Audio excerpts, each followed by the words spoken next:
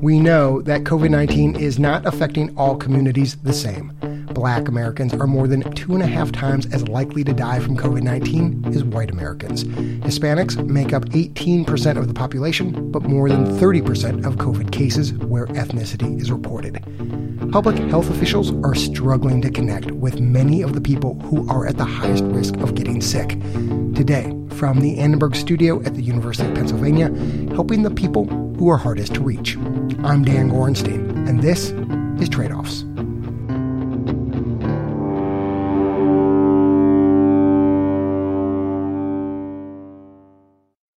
Matt Noto-Wadigdo had seen the stories. He knew that people of color, especially black people, were contracting and dying from COVID-19 at much higher rates than whites. But he and a few other economists at the University of Chicago's Poverty Lab thought there may be more to the story. Something that wasn't getting as much attention was the number of tests that turn out to be positive, the positive test rate. The higher the percentage of positive tests, the more likely it is that you're only testing the sickest people and missing others who could be spreading the virus undetected. So Matt and his colleagues mapped out the positive test rate by zip code. What they saw surprised them. We expected to see a lot of the black neighborhoods on the south side of Chicago to look really bad in terms of the positive test rate, and we did not see that. Instead, we saw neighborhoods with a high share Hispanic. Those neighborhoods had very high positive test rates. Eye-popping high. We documented about 30 or 40 zip codes that had positive test rates as high as 30 to 40%. Let's put Matt's numbers into context.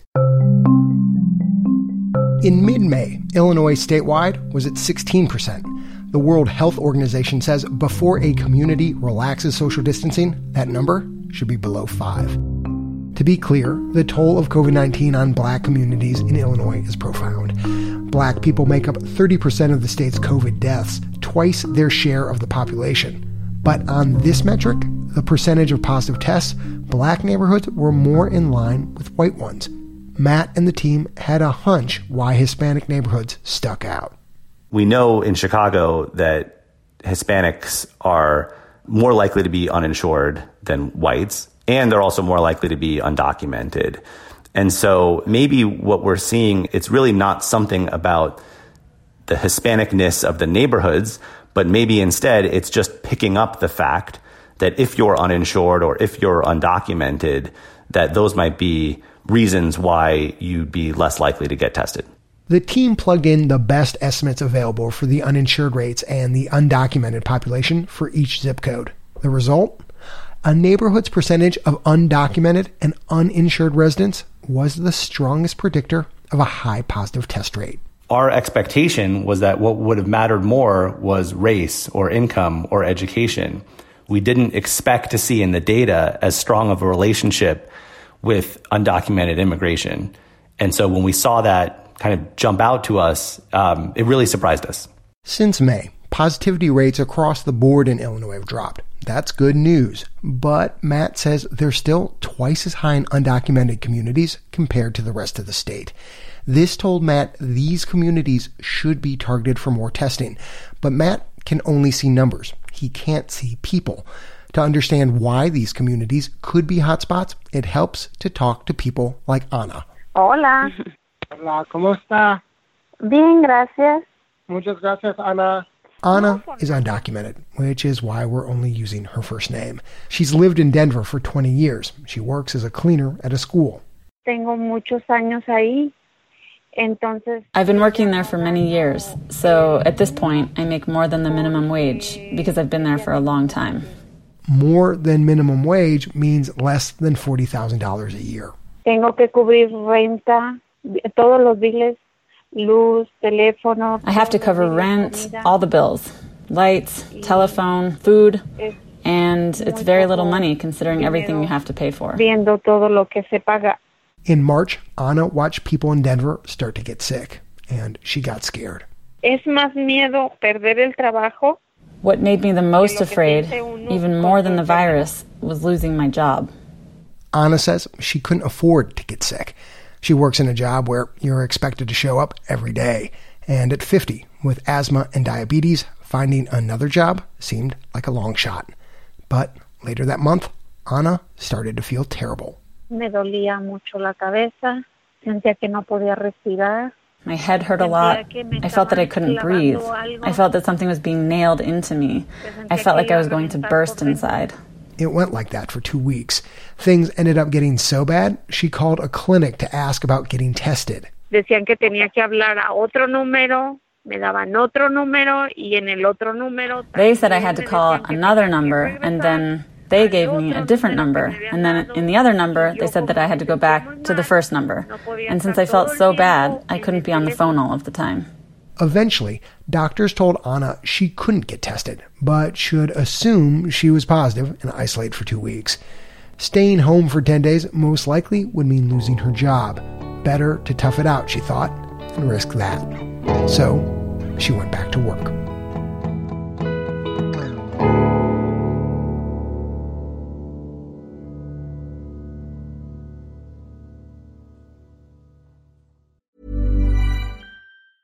Quality sleep is essential. That's why the Sleep Number Smart Bed is designed for your ever-evolving sleep needs. Need a bed that's firmer or softer on either side? Helps you sleep at a comfortable temperature? Sleep Number Smart Beds let you individualize your comfort, so you sleep better together. J.D. Power ranks Sleep Number number 1 in customer satisfaction with mattresses purchased in-store. And now, save 50% on the Sleep Number Limited Edition Smart Bed for a limited time. For J.D. Power 2023 award information, visit jdpower.com/awards. Only at a Sleep Number store or sleepnumber.com. Public health officials are grappling with the best way to connect testing and tracing with hard-to-reach communities, potential hotspots that are a threat to the people who live there, and a barrier to slowing the virus's spread to safely reopen. About 11 million undocumented immigrants live in the United States. More than half are estimated to be in 20 of the country's largest cities. Advocates and medical providers in Houston, Denver, Chicago, and Los Angeles told us 3 primary reasons are keeping many undocumented people from getting tested: fears over job loss, fears that they can't afford medical care, and fears that getting treatment will lead to deportation. The threat of deportation has been exacerbated by a recent change in immigration policy from the Trump administration. The Trump administration's new public charge policy went into effect. The public charge rule will make it more difficult for low-income immigrants to become permanent U.S. residents. It gives officials more power to deny visas and green card applications from immigrants. The public charge rule historically prevented immigrants from staying in the country if they relied on cash assistance. The new policy, announced last August, expanded the rule to include things like adult Medicaid, food support, and housing assistance. Samantha Artiga works at the Kaiser Family Foundation. She says the public charge rule has pushed many immigrants even further underground. Families are increasingly fearful, and we do have some data from community health centers indicating that they've seen increasing shares of their patients turning away from accessing services and enrolling in programs. Federal immigration officials have said that COVID-related cases will not count toward a public charge determination, and public health departments have said they're not sharing information with immigration either. But even with those assurances, I think there are still a lot of fears and uncertainties among the community, and I think it will be challenging to overcome those fears because they are so profound. None of this is a surprise to federally qualified health centers, where many undocumented immigrants already get care. In places like Milwaukee and New York, they're calling patients, urging them to get tested. Some clinics even run their own contact tracing programs. We reached out to the health departments in the 20 cities and counties with the largest undocumented populations. Of the 15 who responded, all are translating basic information about the virus and guaranteeing people's immigration status will not be shared if they get tested. San Francisco is working closely with small businesses. Houston is spending $2 million on an outreach campaign. But this is not just a big city problem. Headline tonight, a local fruit company is the site of a major coronavirus outbreak. State health officials confirmed that 48 seasonal workers with the fruit processing plant tested positive for COVID-19. Dawn Mountner knows rural parts of the country are facing the same challenges. In Oregon, where she works, many of the state's outbreaks have been among migrant farm workers. We have already been trying to get them that information through every channel we can figure out. But the people we're missing are still the people who are at highest risk. Dawn is a senior advisor to the Oregon Health Authority's COVID-19 response team. She says the state recognizes earning the trust of people who are often fearful of the government is both difficult and essential. Dawn speaks fluent Spanish and has been working with low-income and undocumented populations for 20 years. But she says developing the relationships necessary to increase testing and to do contact tracing takes some situational awareness and some humility. The languages are only one form of the interpretation that needs to happen. At the end of the day, I am a white woman doctor. That's where Monica Juarez comes in. Monica is an immigrant from Mexico herself and an outreach coordinator for the state health department. It's easier for me to connect with these communities because I belong to these communities. And so I really want to make sure that they understand that this is a public health method and it's not to monitor anyone. But Monica is only one person. Oregon is working with community-based organizations to hire 600 contact tracers by the end of the summer. 600 Monicas who, on paper, should make it easier to deliver the state's message. Whether it's a community health worker, a health navigator, someone who is from that specific community who speaks the language is super important. A culturally fluent contact tracing army can only do so much on its own. Dawn says the state is also spending $10 million to help support workers who test positive. It can't cost them their jobs or their food or their shelter, because if we don't provide those supports, then folks won't be able to adhere to the precautions that can stop COVID.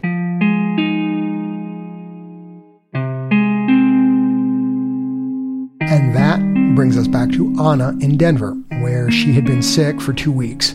But she kept going to work, terrified she'd lose her job. Me estaba presentando en algunas ocasiones a trabajar muy mal.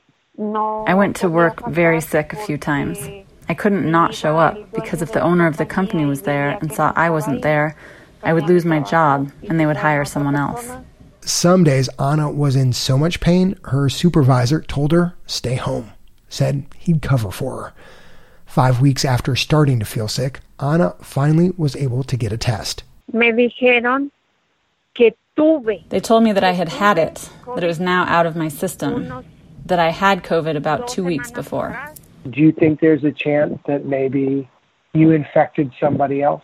Do you worry about that? Pienso que sí contagié personas.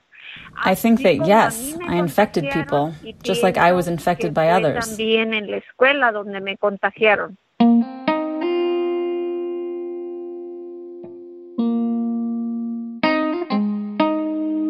The big question, at least from a public health standpoint, is what would it have taken Anna to stay home? No me importa no perder el dinero de una semana. It's not as important to me if I lose a week's salary, but I would have had to be sure that I wasn't going to lose my job if I stayed home for a week with the virus. Denver and Boston have announced relief funds for residents who've lost their jobs but don't qualify for state or federal assistance. California is spending $75 million to offer one-time payments of $500 to undocumented immigrants. Money that will certainly help people living in the hotspots. Enough to reduce the spread? It's hard to say. But many of the public health officials have at least ID'd the problems that make people hard to reach. Language, access, money, fear. Dealing with those will make all of us a little safer. I'm Dan Gorenstein, and this is Trade-Offs.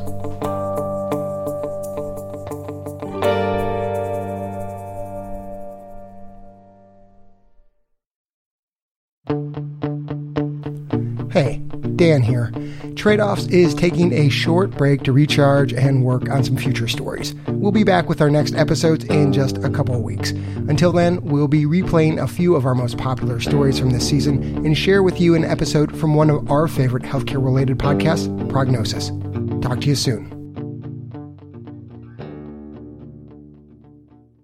If you enjoyed today's episode, leave us a rating on Apple Podcast or whichever app you use.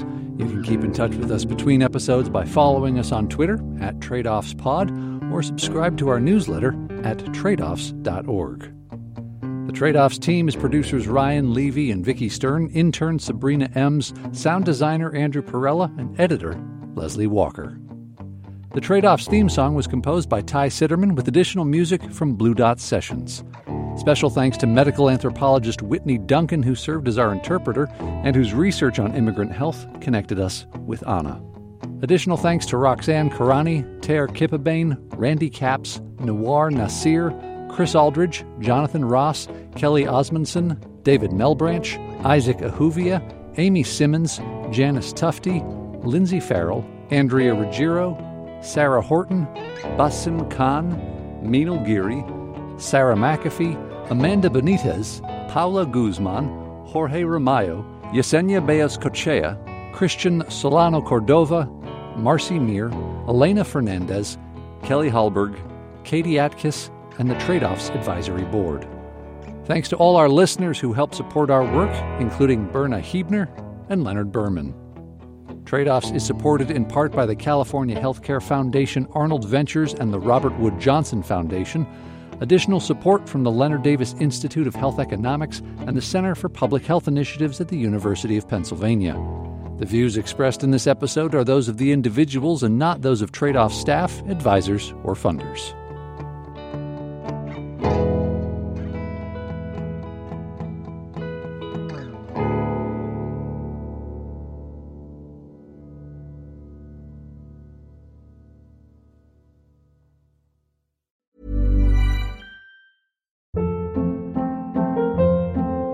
Hold up. What was that? Boring. No flavor. That was as bad as those leftovers you ate all week. Keke Palmer here, and it's time to say hello to something fresh and guilt-free. HelloFresh. Jazz up dinner with pecan-crusted chicken or garlic butter shrimp scampi. Now that's music to my mouth. HelloFresh. Let's get this dinner party started. Discover all the delicious possibilities at HelloFresh.com.